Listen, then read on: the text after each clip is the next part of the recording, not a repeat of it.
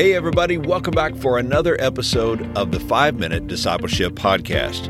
My name is Lauren Hicks, and each day I share 5-minute episodes to help you grow in your faith. This podcast is about discipleship and spiritual growth. It's my prayer that these short episodes inspire you and encourage you to be a fully devoted follower of Jesus Christ. So if you're new here, let me invite you to subscribe on your favorite podcast app so that you can join us each day. Today on the podcast, we are talking about the joy-filled life.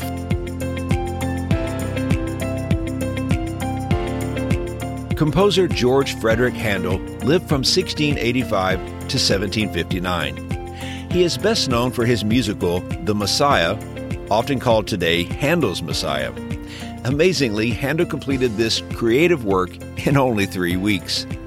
Handel created the composition at a time when his eyesight was failing and when he was facing the possibility of being imprisoned because of unpaid bills.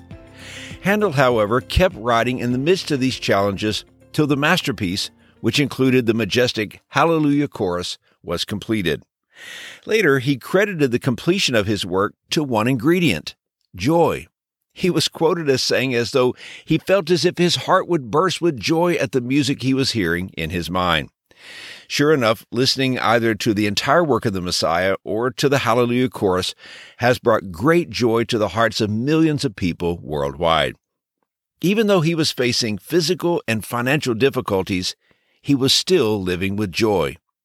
I'm reminded of the Apostle Paul, who, though he was in prison and sometimes in chains for preaching the gospel of Jesus Christ, still had joy that only Jesus can give.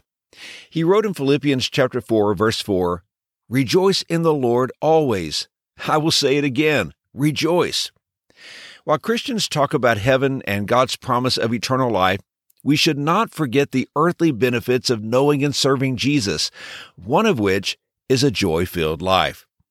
Through our relationship with Jesus, we possess the ability to live with joy regardless of our circumstances.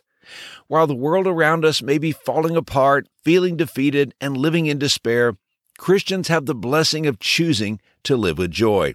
So, how does this happen? How can you be joyful when life isn't going well? It's here that we often confuse joy with happiness. They are not the same thing. Happiness is the result of having a good set of circumstances. Joy is different. Joy is God-given. It's not natural, it's supernatural. In Galatians chapter 5, we learn that joy is a fruit of the Holy Spirit. Now, we know that not everyone lives with joy. It is a gift from God. We are blessed with the ability to be joyful at any time, even in hardship. Nehemiah chapter 8, verse 10 says, "The joy of the Lord is your strength." So we know joy is a gift. We know it is possible to live a joy-filled life. But what if you aren't feeling particularly joyful? How can you experience more joy? That is a great question. God won't force you to be joyful. It's a source that has to be tapped into. It's available to every believer. I've learned that happiness is fleeting, but joy must be cultivated and maintained. We experience joy as we abide daily with Jesus. Remember, He is the source of your joy. If you want joy, spend time with Jesus. Joy is the natural result. As you experience the fulfillment of His presence, joy remains. We experience joy when we choose to celebrate. No matter what is happening in your life, you always have a reason to celebrate, and this celebration leads us to worship. We can rejoice in our salvation and the forgiveness of our sins. We can celebrate the faithfulness of God. We can worship the one who provides every spiritual and physical blessing. It's hard to truly worship and not feel the joy of the Lord. We experience joy when we choose to trust God. I like Psalm 40, verse 4, which says, "Oh, the joys of those who trust the Lord." When we choose to trust the Lord, we are choosing not to worry, to fret, or to be anxious. As we choose to trust God, we remember that He is trustworthy. My favorite definition of joy is by author Kay Warren. She wrote, "Joy is the settled assurance that God is in control of all the details of my life. The quiet confidence that ultimately everything is going to be all right, and the determined choice to praise God in all things." 1 Peter chapter 1, verse 8 says, "Though you have not seen Him, you love Him.